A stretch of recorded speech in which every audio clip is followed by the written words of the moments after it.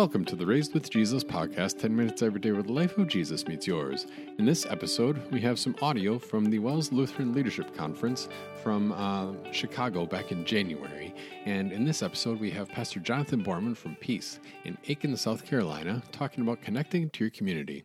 And one of the things that I really appreciated about this was toward the end of the last day of presentations like his.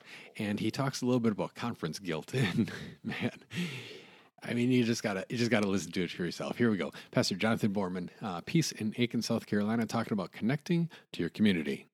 All right, thanks for hearing me. I got an hour. I'm going to try not to break your brains. My brain's getting a little bit broken. This is the fourth presentation. I got one more to go. So hopefully I can keep you kind of alive here in the afternoon. I'll try to take it a little bit slower in the first three quarters of the presentation. I'll give you a chance at that point to ask any questions, make any comments you might have at that point. Just help us take everything in. And then I'm going to come in closing, I'm going to come at you with a prize fighter and give you just really fast, like a staccato, and give you 10 commandments for connecting to your community. So that's kind of how it's going to flow. And here's how I recommend you taking in this presentation. Martin Luther, he talked about when you listen to his sermon that sometimes when you're listening to the Word, the Holy Spirit prompts you to think about something in your life. And he said that when the Holy Spirit prompts you, he called this the second sermon. He said you should pay attention to that and let the Holy Spirit preach to you on whatever he wants to preach to you on. He actually said stop paying attention to the sermon the pastor's giving and just pay attention to what the Spirit's talking to you about in your life. He called it the second sermon. Now, this I'm not preaching. This isn't a sermon. It's just an analogy, you guys. Okay, this is just an analogy. The point is, if I'm going along the presentation and you're prompted, you think about something that applies in your setting in your church, I think it's a good thing to write down and pay attention to it. It's probably something that's important for you. Does that make sense? So that's what those sheets are for, so you can record those things and anything you really want to. What I like to do before I do anything else, and please forgive me if I keep checking my watch, by the way. I'm just trying to get you guys out of here on time and make sure that I'm kind of on track with my presentation. I think it's important at conferences like this to take a deep breath and just back out of all of the best practices and all of the strategies and all. How many of you have like a bazillion things you want to take home right now? Like, I got to do this, and I got to change myself and change my church, and it's great. Culture. What's that? Culture eats strategy for breakfast. We're all quoting Peter Drucker now. And just take a deep breath, and I want to set the stage spiritually with you. And I just want to talk about God for a second.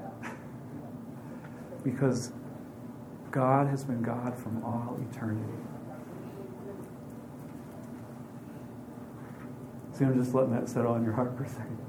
Before there was anything, there was God. And I used to, you have really stupid theological thoughts. I still do, by the way. I repent of them. That's why we have the Word. But when I was a kid, I remember thinking about the fact that, wow, it must be boring to kind of be all by yourself in eternity. Just God. And it's because I was just figuring out who God was. How beautiful He is, how glorious He is, how perfect He is. And not just His essence, His divine essence, but the fact that there is a plurality in God. See, He's not just one, right? There's three persons in the Godhead. What am I saying? We can't talk about community unless we understand that God is community. The mutual interpenetration of the Godhead, the love, the way the persons of the Trinity work together. God is community, and in eternity they were enjoying each other's company. And what God has done in creating us is He has invited us into a relationship with Him. He has created a community with us. You just think about, like, what are we going to be doing for all of eternity? Enjoying community. Enjoying community with God. This is what God's Son has done for us. He's totally reconciled us to God. We can go into His presence through the blood of Jesus into the most holy place. Come on, I'm doing Hebrews, y'all. And be with Him. That's what this is about.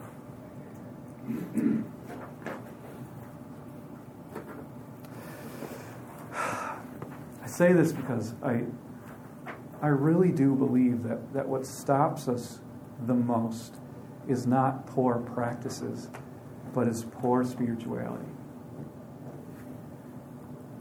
We can be just riven by guilt, and we don't even realize it sometimes.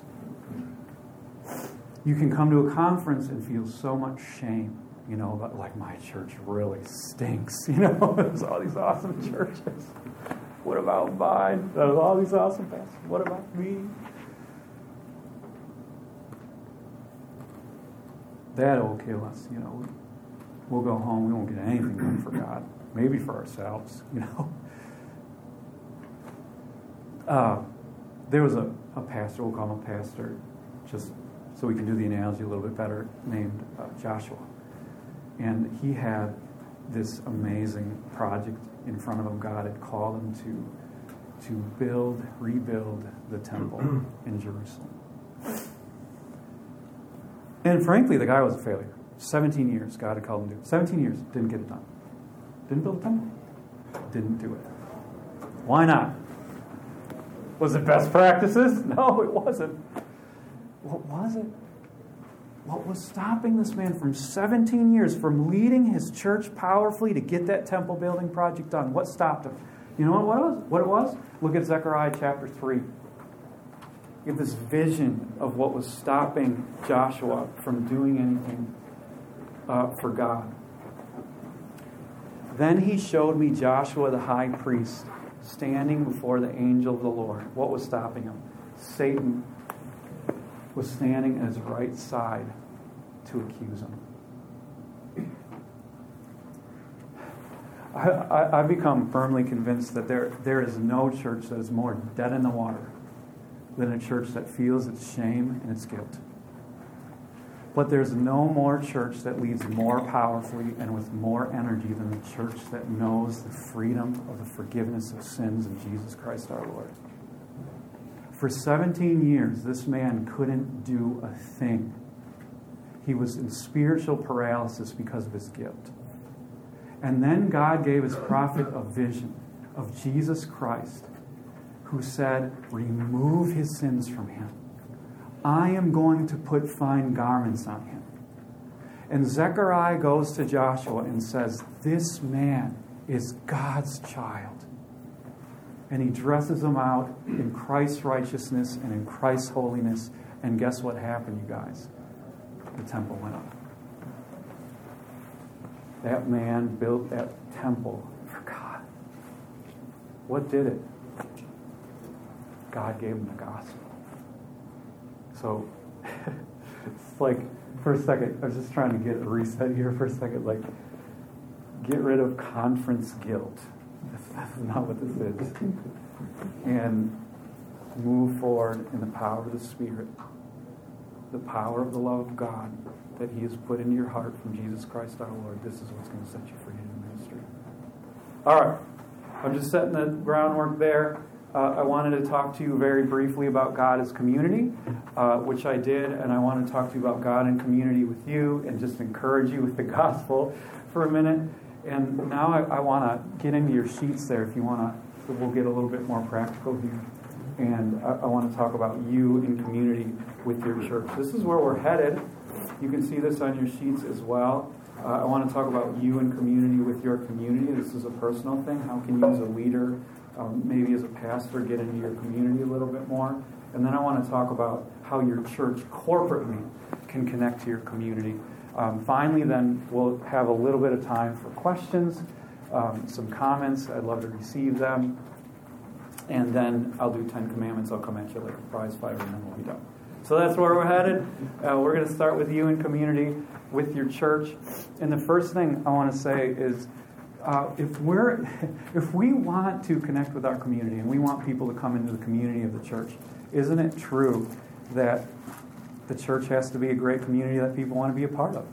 And that's what I'm talking about. Like, if people come to your church, it's cold, it's uninviting, blah, blah, blah, they're not going to want to stay. How do we do this then? First point, lead powerfully. Here's what I mean by that. Before you do anything else, have community in the church yourself. Before you try to bring anybody into the community of your church, have community in your church yourself. And I think Christ is our Savior. He also shows us how to live a great life. He had 12 and he had 3. He had a community. He had a church. He received the church. Created the church too. But the church was a blessing to him as well. We need each other. How does this work out in my life? Well, there's people that I have on speed dial. I'm never alone, and it's a lie when I believe that I am. You know, Dustin's one way. I love calling Dustin. You know, there's people that I have on speed dial. There's people that I meet with on a regular basis. There's every Thursday morning if I'm in town, I'm praying at 6 a.m. I'm praying with somebody over God's Word and coffee. And we're sharing our fears and our hopes and our dreams. And I have a true Christian friend. And here's my point. I'm not trying to prescribe like how to do this. I'm just saying, receive community yourself. Lead powerfully in that way. Who can you connect to where you're confessing your sins, receiving the forgiveness of Jesus, praying with them, somebody you're ministering to, and you're receiving their ministry? I think this is incredibly important. Secondly, drip constantly. This is where we're talking a little bit about culture. And honestly, this is a little bit like Dr. Heal Thyself. I'm no master at this. These are things that I care about and I'm passionate about. I'm not saying I'm good at them, but I do care about them. I think it's important for us to talk about community all the time. And that's what I mean by drip, like a leaky faucet. You're just talking about it all the time with people. So where can you do this? How can you do this? 1, I recommend doing this with narratives. Stories are powerful. Tell the stories about how people are getting together for coffee. Tell stories about how, that's what I was telling you about how I get together with people. I'm just telling stories about how to live life. And they counsel people and they let people know this is a real possibility. Tell stories about people finding friends and the importance of Christian friends. Tell stories. You can do this narratively. Do this. You can do this during the worship service. You can do this during preaching. You can do this during Bible studies, lay-led or pastor-led. Lean into, for example, those stories in the Bible which confirm Christian community. For example, one of my favorite stories in the Bible is where Mary gets pregnant, and she has this incredible response. She said, her life's just turned upside down. The Lord has come into her life in a way that, so profound, and just turned everything upside down. She says magnificently, "May it be to me as you have said." And we're just like, "Whoa, Mary, that is incredible faith," and it really is. But she didn't sing her song yet. You ever notice that in Luke? She wasn't singing yet. Her heart was not on cloud 9 about this yet. In fact, if you read Luke carefully, now this might be overreading Luke. Somebody tell me I'm wrong after this presentation. This might be overreading Luke. But it looks to me like Mary took off like a shot, like a bullet out of a gun. And where did she go? Elizabeth's house. And then what did God do in community with Elizabeth? Luke said, he was very careful about this. He says the Holy Spirit inspired Elizabeth, and Elizabeth shared Mary's joy. And only then did Mary sing. Then she sang the Magnificat. Isn't it true that life is not yet perfectly good until you've shared it with somebody else. It's not. Let me give you one more example of this. 1 John 1. John is going doxological, Christological. We've seen Christ. We've handled Christ, the real Christ. And then he comes up, and I think it's in verse 5, where he says, but my joy is not complete yet. What do you mean your joy is not complete? You've seen the risen Christ. What is going on, John? He says, it's not complete until I have you. I've got to have the church. Isn't that true? Talk about this, preach about this. Pastors, this is just a little bit of a side. Pastors, pick up Philemon. Come on. Pick up Philemon. You know, Philemon, everybody's like, Philemon, what? There's no doctrines of justification. There's no Trinitarian doctrines in there. Philemon, what? It's in the Bible, you guys. We should preach on it. Or Philemon. It's all about Christian community. You know? Healing Christian community. We need each other. There you go. Here's my little rant for today. Preach on Philemon. Drip on it. Create spaces strategically. I mean this in a number of ways. I mean this architecturally, first of all. I grew up in a church where the North Minnesota church, Narthex, like this big, so big old Lutheran church, you know, and so people come to church, and then because there's no place to hang out, talk to each other, all this stuff, people just hit the exits. I heard this quote, I don't know where I got it, somebody tell me where, but we create the architecture, and then the architecture creates us. So there are simple solutions if you don't have a place where you can gather and hang out and stuff like that. It was a cool story. A guy came up to me after the first session I gave, and he said, you know what we did at our church is we ripped out the last 4 pews. Said we didn't need them anymore. Ripped out the last 4 pews, and this created space for them. It doesn't have to be this high cost, like massive building project. How can you create architectural space for people to have community? Secondly, I mean this relationally. Like I said before, encouraging people to have friends and get together and organically create relationships is something that I really try to push at our church.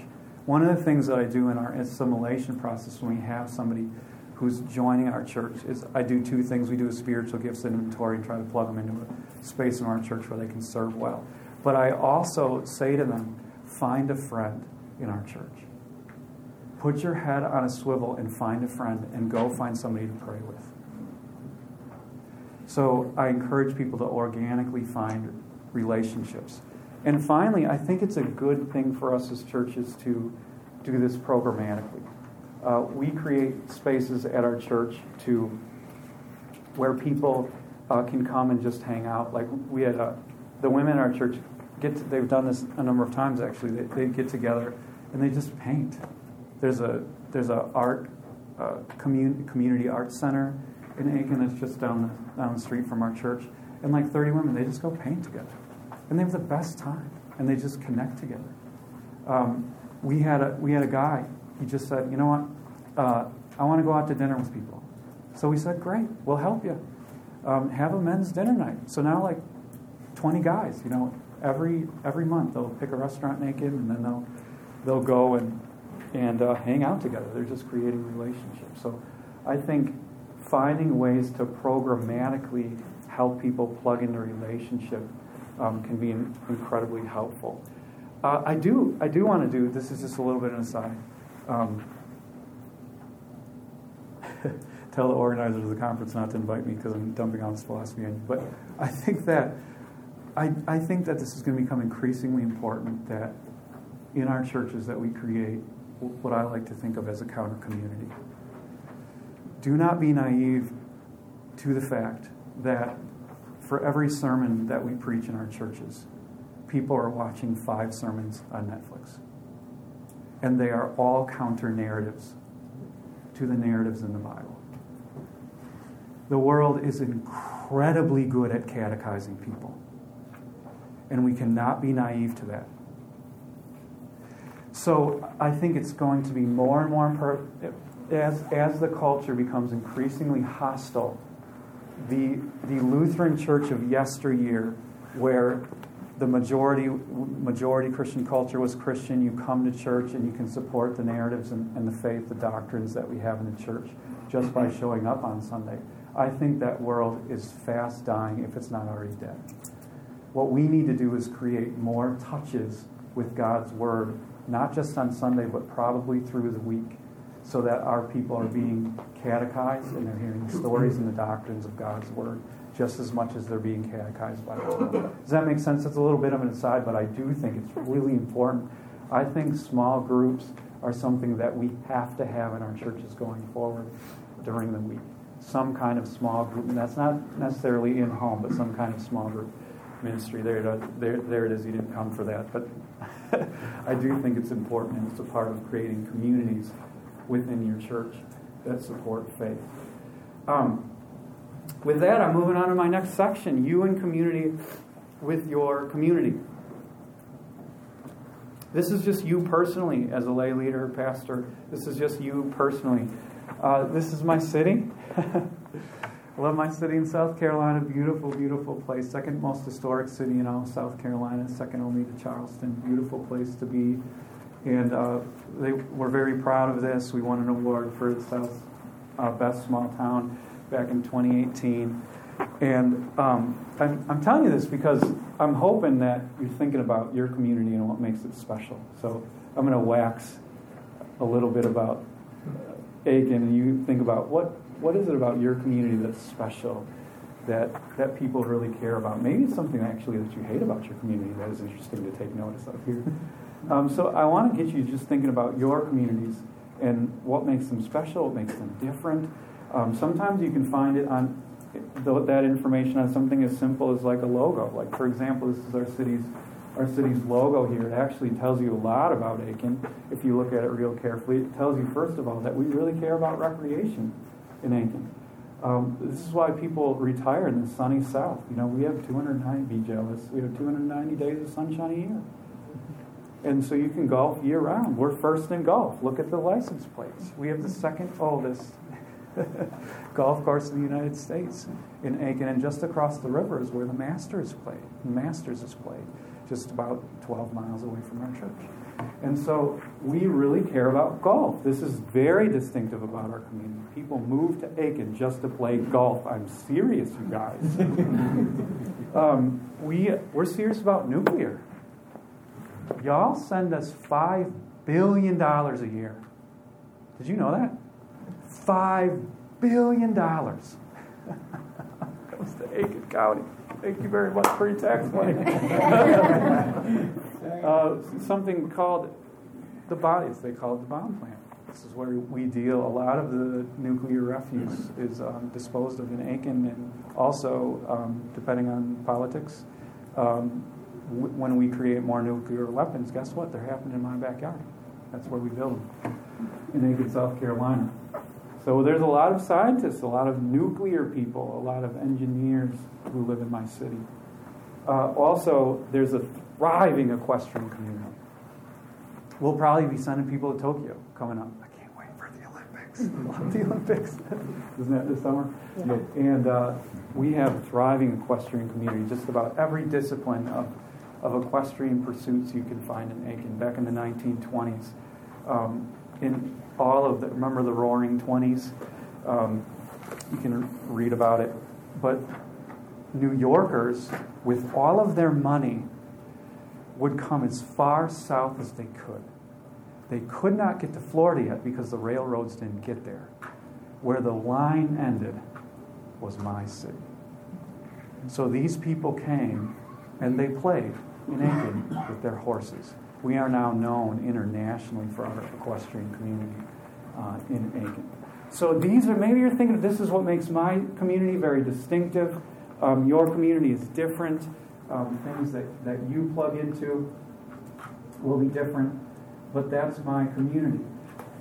And so this is how I've approached it in my community. I'll just tell you, it became very, very important to me. We planted the church 5 years ago. And our story's maybe a little bit unique. We parachuted in, and there really weren't any other Wells people. The church consisted of my wife and daughter and I, just the three of us. And so it was very important for us to connect to our community and to not be an outsider. It would have been I remember very early I went and visited people like Aiken Chamber of Commerce kind of stuff, and I go and talk to people and say, yeah, I'm here to plant a church, and they kind of look at you like, why? You know, you moved from Wisconsin? Like, what? That's not how this works.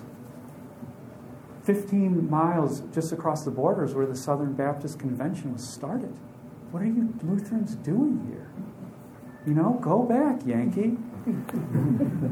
So, you see what I'm saying? Like, there's tension there. Make no mistake about it. It became very important for me so that people there knew that I was South Carolina.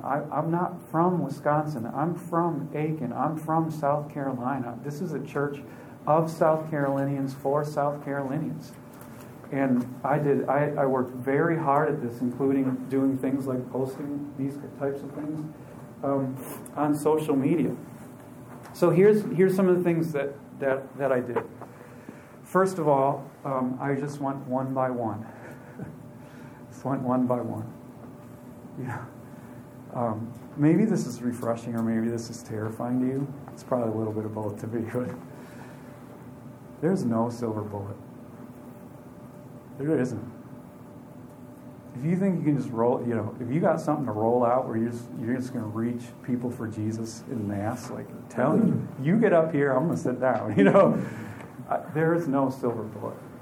It takes hard work.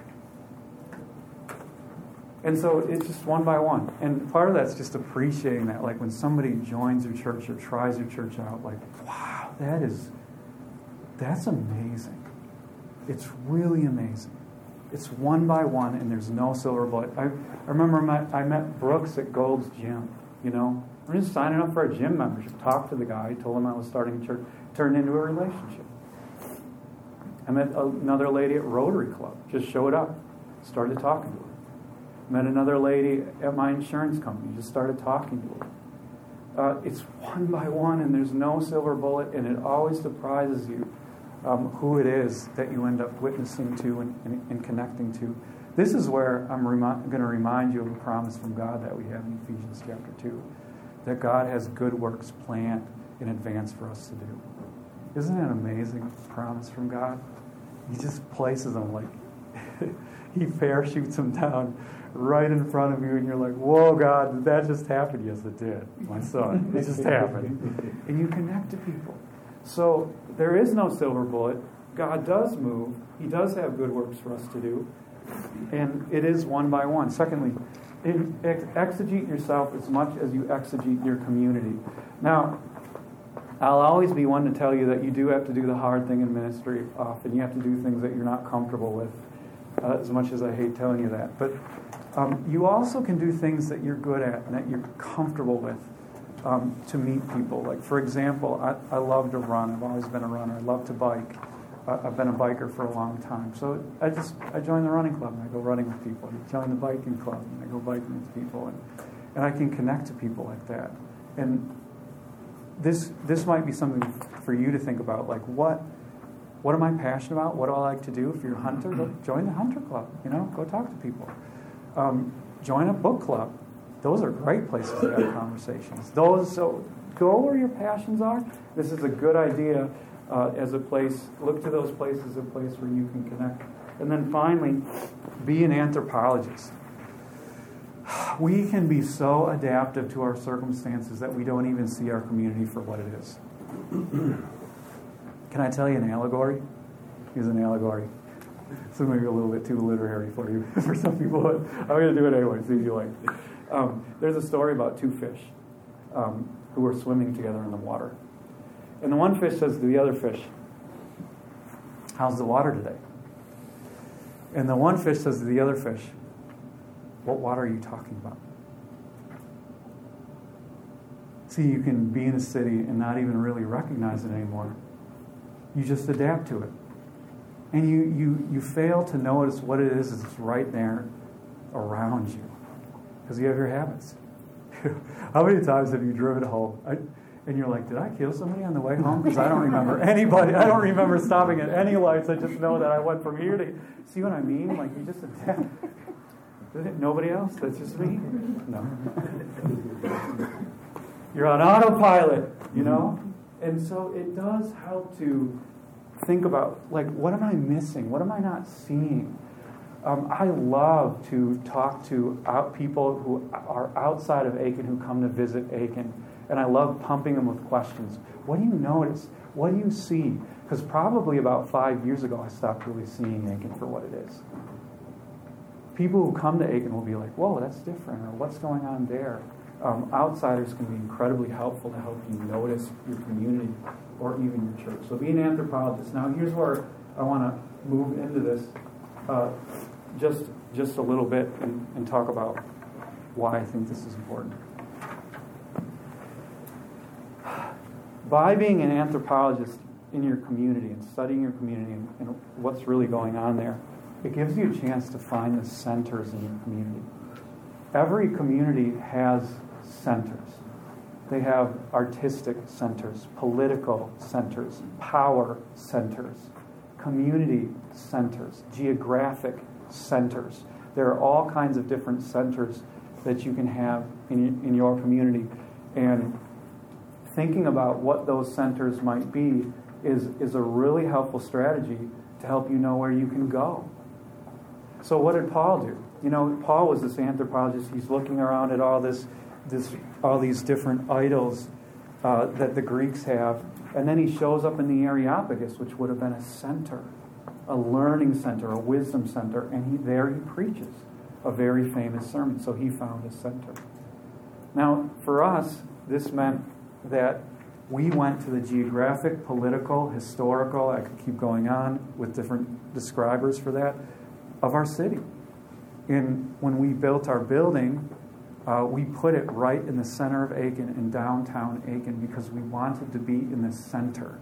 We believe that our theology is central to all of human life, and we wanted to embody that for our community. Now, that may not be possible in your situation, but if you can think about finding the centers, that's really, I think, important. While you're there in those centers, discover the networks. Everybody's networked together somehow. It's important to understand how people are knit together in their communities.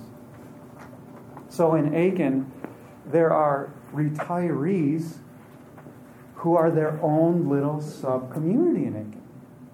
You've probably got this going on in your community too. There's your community in general, but then in your community there are all kinds of little sub-communities.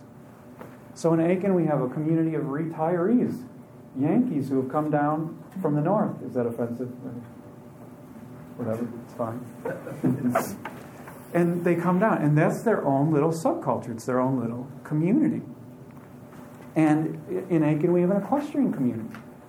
Those equestrians, I got to tell you, are there any equestrians in here? No? They are their own people, y'all. They are. Equestrians are their own people. They have their own culture. They have their own ways of doing things. They have their own ways of thinking. Equestrians are very unique people. The native Aikenites are their own kind of people. That's another sub-community in Aiken. You have retirees. And again, we could talk about more. So discovering the networks. What are yours? What are yours? What are the sub-communities in your community? Discover what those networks are. And then once you do, work them. Work those communities. 2 little anecdotes. Judy was, I told you I met her at Rotary Club. God just dropped her into my lap. Which is a good reminder that there's nothing great about me. There's only things that are great about God. God moves Judy into my life. Judy's an equestrian. She's the only equestrian we had. So I'm looking at this and I'm going, nobody's reaching equestrians. Oh, by the way, equestrians are hard to reach. Very affluent people. I'm telling you. They're very comfortable, You have to have a lot of money to have a horse. I don't know if you know that or not. I mean, buckets of money. It's a luxury animal. And Judy was an equestrian and is an equestrian. I wanted to reach equestrians. And I took Judy out for coffee and I said, Judy, how can we reach equestrians? And we talked for an hour and we didn't come up with anything. But what happened was, the Lord used that to place an evangelistic zeal into Judy's heart. And she started inviting equestrians to church. And now about a third of our church is equestrians. So that story has a lot of meanings to it. Here's the point.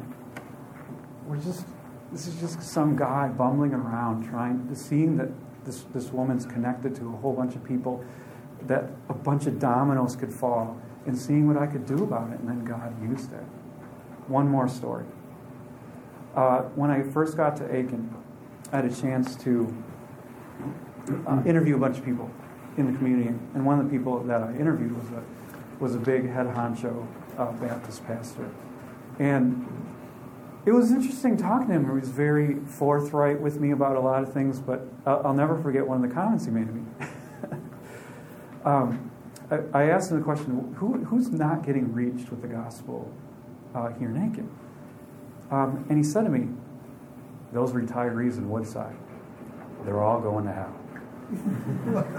And I'm sitting like, whoa, that was, he was being a little bombastic, I think, but the point was, he had just uncovered for me a whole community of thousands of people who were not being reached by any churches in Aiken.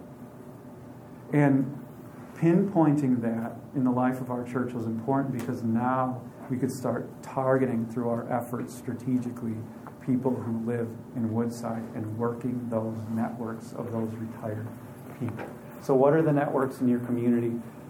Those are some of ours, and I encourage you to start having those conversations about how you can work them. Here we are, your church in your community. I think I'm keeping y'all on track.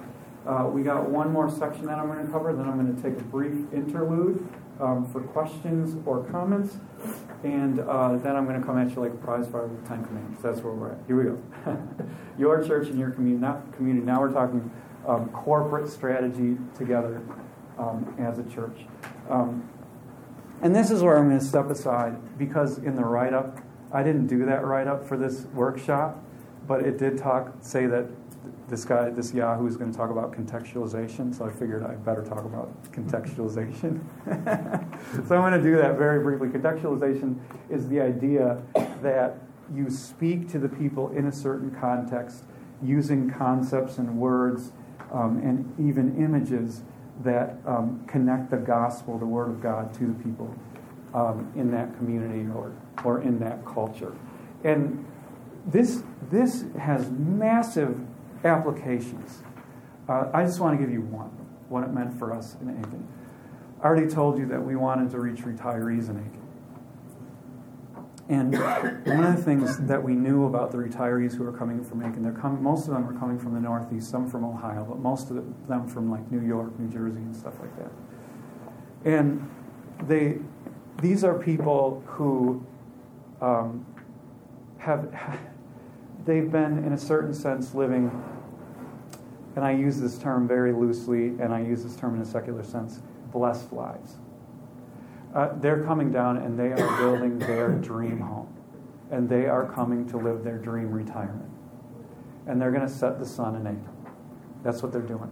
And so they're coming and they're going to build their $500,000 house on the low end. So how do you reach people like that? We looked at it and we said, where do these people go? And one of the things we knew about this retirement community is that they come to Aiken for its downtown. They want to be connected culturally to this downtown. And so that's where we built our church. we planted our church in downtown Aiken because we wanted a shot at these people coming through our doors. Now, did we know it was going to work? No, but we did it, and God has blessed it. And so that's how we have contextualized our church in a certain sense. Now, I will say this. I'm just going to do a little bit of theology for those of you who care about this terminology. Maybe you don't. Just bear with me, or tune out and then tune in just a second. So, contextualization has a lot of, as a term, has a lot of baggage to it. Sometimes it can have a connotation of giving up some of, the clarity of God's word to the culture. I don't use the term like that, and for that reason, I think there might be a better term for us as Lutherans, and that term is textualization. That's how I like to think of what I do in Aiken in my ministry there. I think that the term contextualization can be very human-centered, very anthropocentric, and I think what we're trying to do actually is very theocentric or very God-centered. And so what I'm trying to do is take people who are far from God way out here. I'm not going to give up any of God's word. I'm going to bring it all. And I'm going to take these people from over here as gently, as clearly, with all the wisdom in my body and my brain and my spirit that I got, and I'm going to bring them into God's word. And so that's what I like to think of what we do in Aiken as actually textualization. 2 resources for you if this is something that you're interested in, that you're passionate about. If you really care about an approach to culture, we care about it a lot at Peace. You can go to peaceandaiken.com/sermons, and there's if you scroll down on the website a little bit, there's a sermon I preached called Cultural Sensitivity. And in that sermon, I laid out for the church what I think is a solid theology of an approach to culture. If you're interested in that I point you to that. And the other thing is, I want to make myself available to you. If you have any questions or comments, call me, talk to me after this. I'd love to have a dialogue. You're my brothers and my sisters, and I'd love to learn from you too. I certainly don't have it all figured out. So resources, those are the resources I would say beyond the conference. Here's my last little part, and then we're going to take a break with some questions and comments. I recommend in your church being the most you, whatever that is. If you're good at children's ministry, do children's ministry. If you're good at women's ministry, do women's ministry. Look at your church. The Holy Spirit has given gifts to your church. Use them. You know what one of the most moving scenes is in The Lion, the Witch, and the Wardrobe to me? There's a lot of moving scenes in there. One of the most moving scenes in The Lion, the Witch, and the Wardrobe. And think about this. Father Christmas comes. And he starts handing out gifts. Anybody know what I'm talking about? He starts handing out gifts. The bow and arrow to Susan. Lucy gets the ointment. You know what I'm talking about? Go watch it. There's a great clip on YouTube of this. And he's handing out these gifts. And of course, this is the Holy Spirit. This is what the Holy Spirit, he gives gifts to his church. Use them. All right. Good enough? Find them in your church. God is so good to us. Work your networks. Work your networks. I already talked about that. I'm not going to go on that anymore. Join Momentum. We're a small church. And so we have to pile on to community events. Now, some of you are from big churches. If you're from big churches, you can have your own magnetism and your own inertia. And that is awesome. Have a festival. You're big enough to impact the entire community just because you're from a big church. But I'm from a small church. And that means I need to pile on to festivals in our community so that there's crowds there that I can interact with. So join Momentum. And then finally, and I'm apologizing, moving through this fast so I can get to everything. Love the least. And, do it for its own sake. Do it because it's the right thing to do. Just love people corporately with your church, however that looks in your community. James taught us that this is what true religion is, to love the orphan and the widow. Do that in your community. Love the least. This connects you to your community. There are some, how legitimate or not you can decide, but there are critiques of the Lutheran Church that we pay too much. Not you can't do too much. Just be charitable with you guys. This is my fourth one. But we can so focus on the second article of the Creed that we love so much and is in our hearts, that Christ has redeemed us, that we forget that God, the Father, loves to take care of people's bodies, which is the first article of the Creed. Social ministry does matter, and we are called to it in the Scriptures. All right, I'm done with that. I'm going to stop and let you ask any questions or make any comments you might have.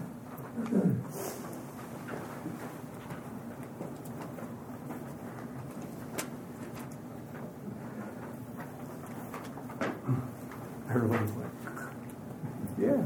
Can you expand on your examples of what you do in Aiken as far as your networks and the giftedness of your congregation? Where's it taken you? Or what still kind of potential that you see is just ready to blossom? Man, that's a great question.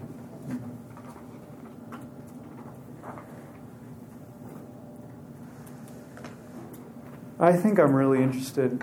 It's a good question. I'm just trying to answer it well. I think I'm really interested in watching for evangelists right now in our church as a spiritual gift. There's one guy. He's been coming to our church for a long time, and he's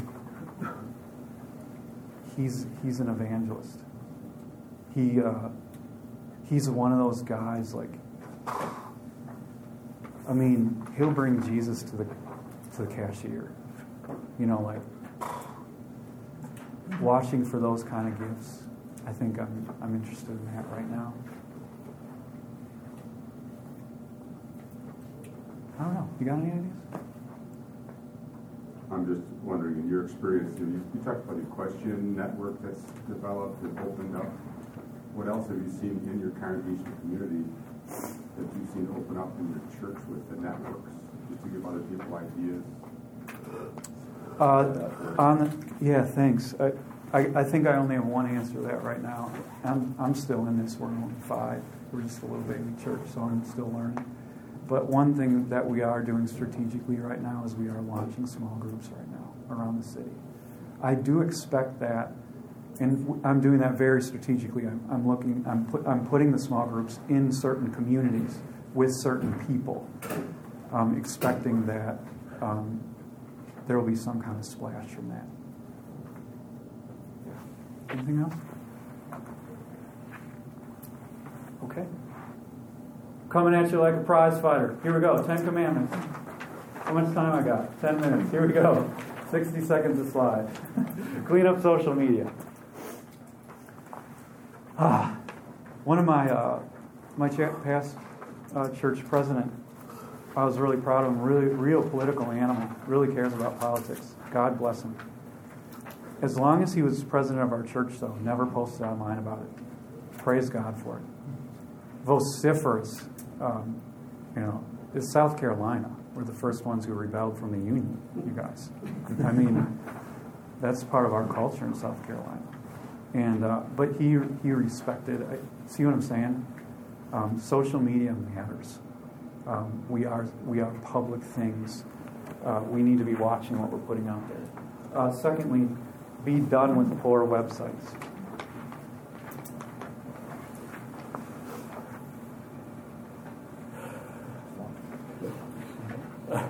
I missed what you said. Yeah. The president He's ever post, never posted about politics. Never. He quit. Yeah. Because he knew. Yeah, he knew that there might be Democrats coming to the church. Yeah. Why are you guys laughing? I just missed the word politics when you said it back there. Oh, I'm sorry. Yeah, that's a great question. Yeah, really divisive thing these days. Be done with poor websites. I love you guys, but there are a lot of bad websites in the WOWs. let's be committed to not do that anymore. Budget for it. Get a graphic designer for it. Do it right. It's the front door of your church. Everything that this is where I'm broadening it out a little bit. Everything you do is messaging, and messaging is everything that you do. Message exactly what you mean to message. If we believe that we have the gospel of Jesus Christ and we value that, then we need to show our community in all of our messaging that we have something that we care deeply about, which means that we need to cut the grass and we need to keep up the building and it needs to be beautiful. Because otherwise we're having dissonance in the messaging that we're sending out to the community. So be intentional about what you message. I'm not saying that we're good at it. We do try. This is just a screenshot from our website. And what we did is, if you can go to it and watch it, it's simply a video of what it would be like for you to come to our church. The videographer takes you from going into the building to our welcome center to our sanctuary to experiencing a worship service, because before anybody steps foot in our building, we want people to be able to envision what it's going to be like, so that perhaps they're less scared to come and they know what the experience is going to be like. So for us, it's an embodiment of an invitation simply by video. Less is more. Less is more. I'm not a guy who believes in frenetic ministry, but I do believe in quality ministry. Less is more. Don't go out of here with like 10 things you want to do. Pick like 1 or 2 and think about that. If you're a bigger church, you can do a lot more, and praise God for that. If you're a smaller church like mine with very limited resources, less is more. Take care of yourself. This is a long, long battle, you guys. We're waiting for Jesus to come back. He could come back at any time. Thank you, Lord. Please do. But we have to take care of ourselves in the meantime. And sometimes that means we need to stop and praise His holy name. We've been given a commandment for that, haven't we? He says, you can take a break because I am God and I made everything. And He also, this is what's so interesting about the third commandment, is God gives us 2 different reasons for taking a break. One is He gives us a creational reason. I made everything. He also gives us a redemptive reason. I saved everything. He says, I'm the God who brought you up out of Israel. So we have 2 great reasons, a creational reason and a recreational reason to take a break. That's my beautiful wife, my best friend. We're hanging out on a mountain in South Carolina. And I recommend this for everybody. Step back, and because you're going to take hits. We all do. And just praise God in your heart. And I think that's what allows us to be relentless.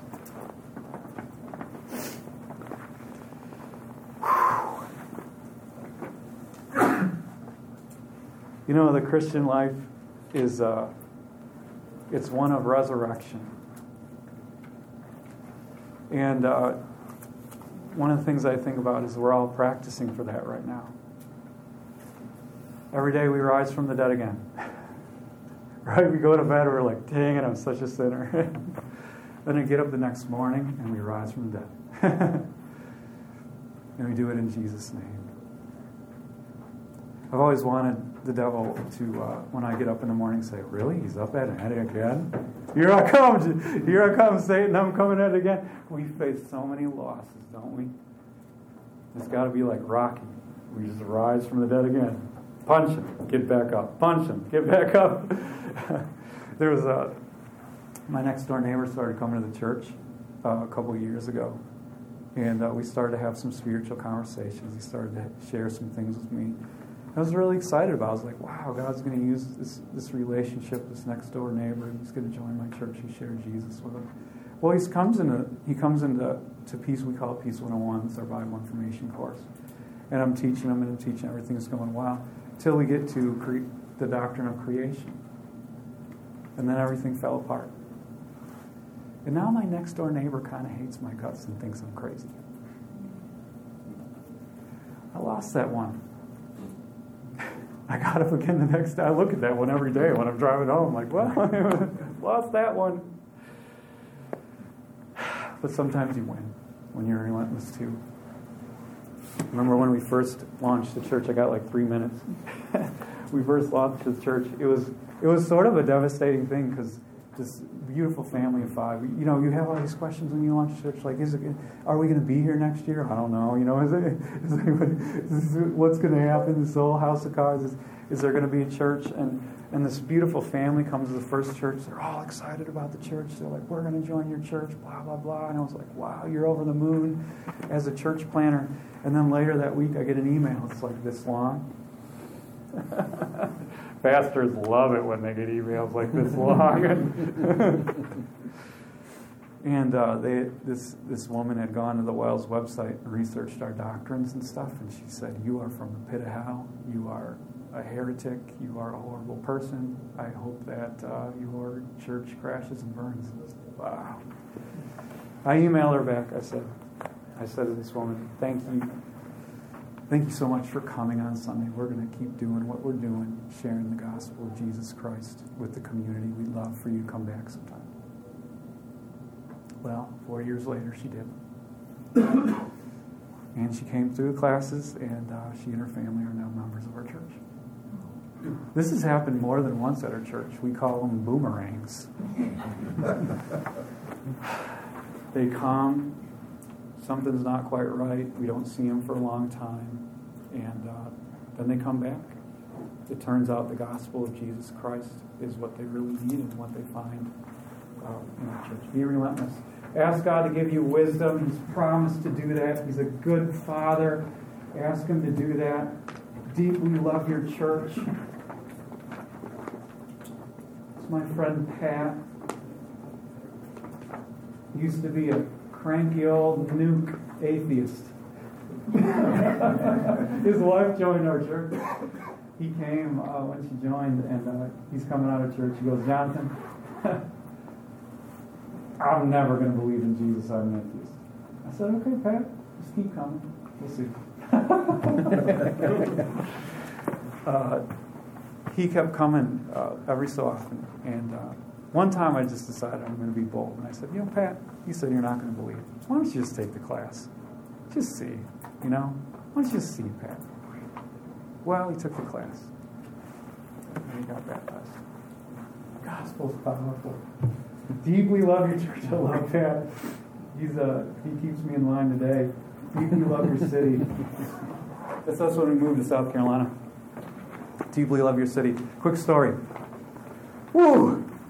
Went to San Antonio for our 10-year anniversary of being in the ministry. Got in a taxi. Had a nice, great chat with another lost pastor. And then he said, where are you from? I said, Aiken, South Carolina. He said, no, where are you from? Aiken, South Carolina.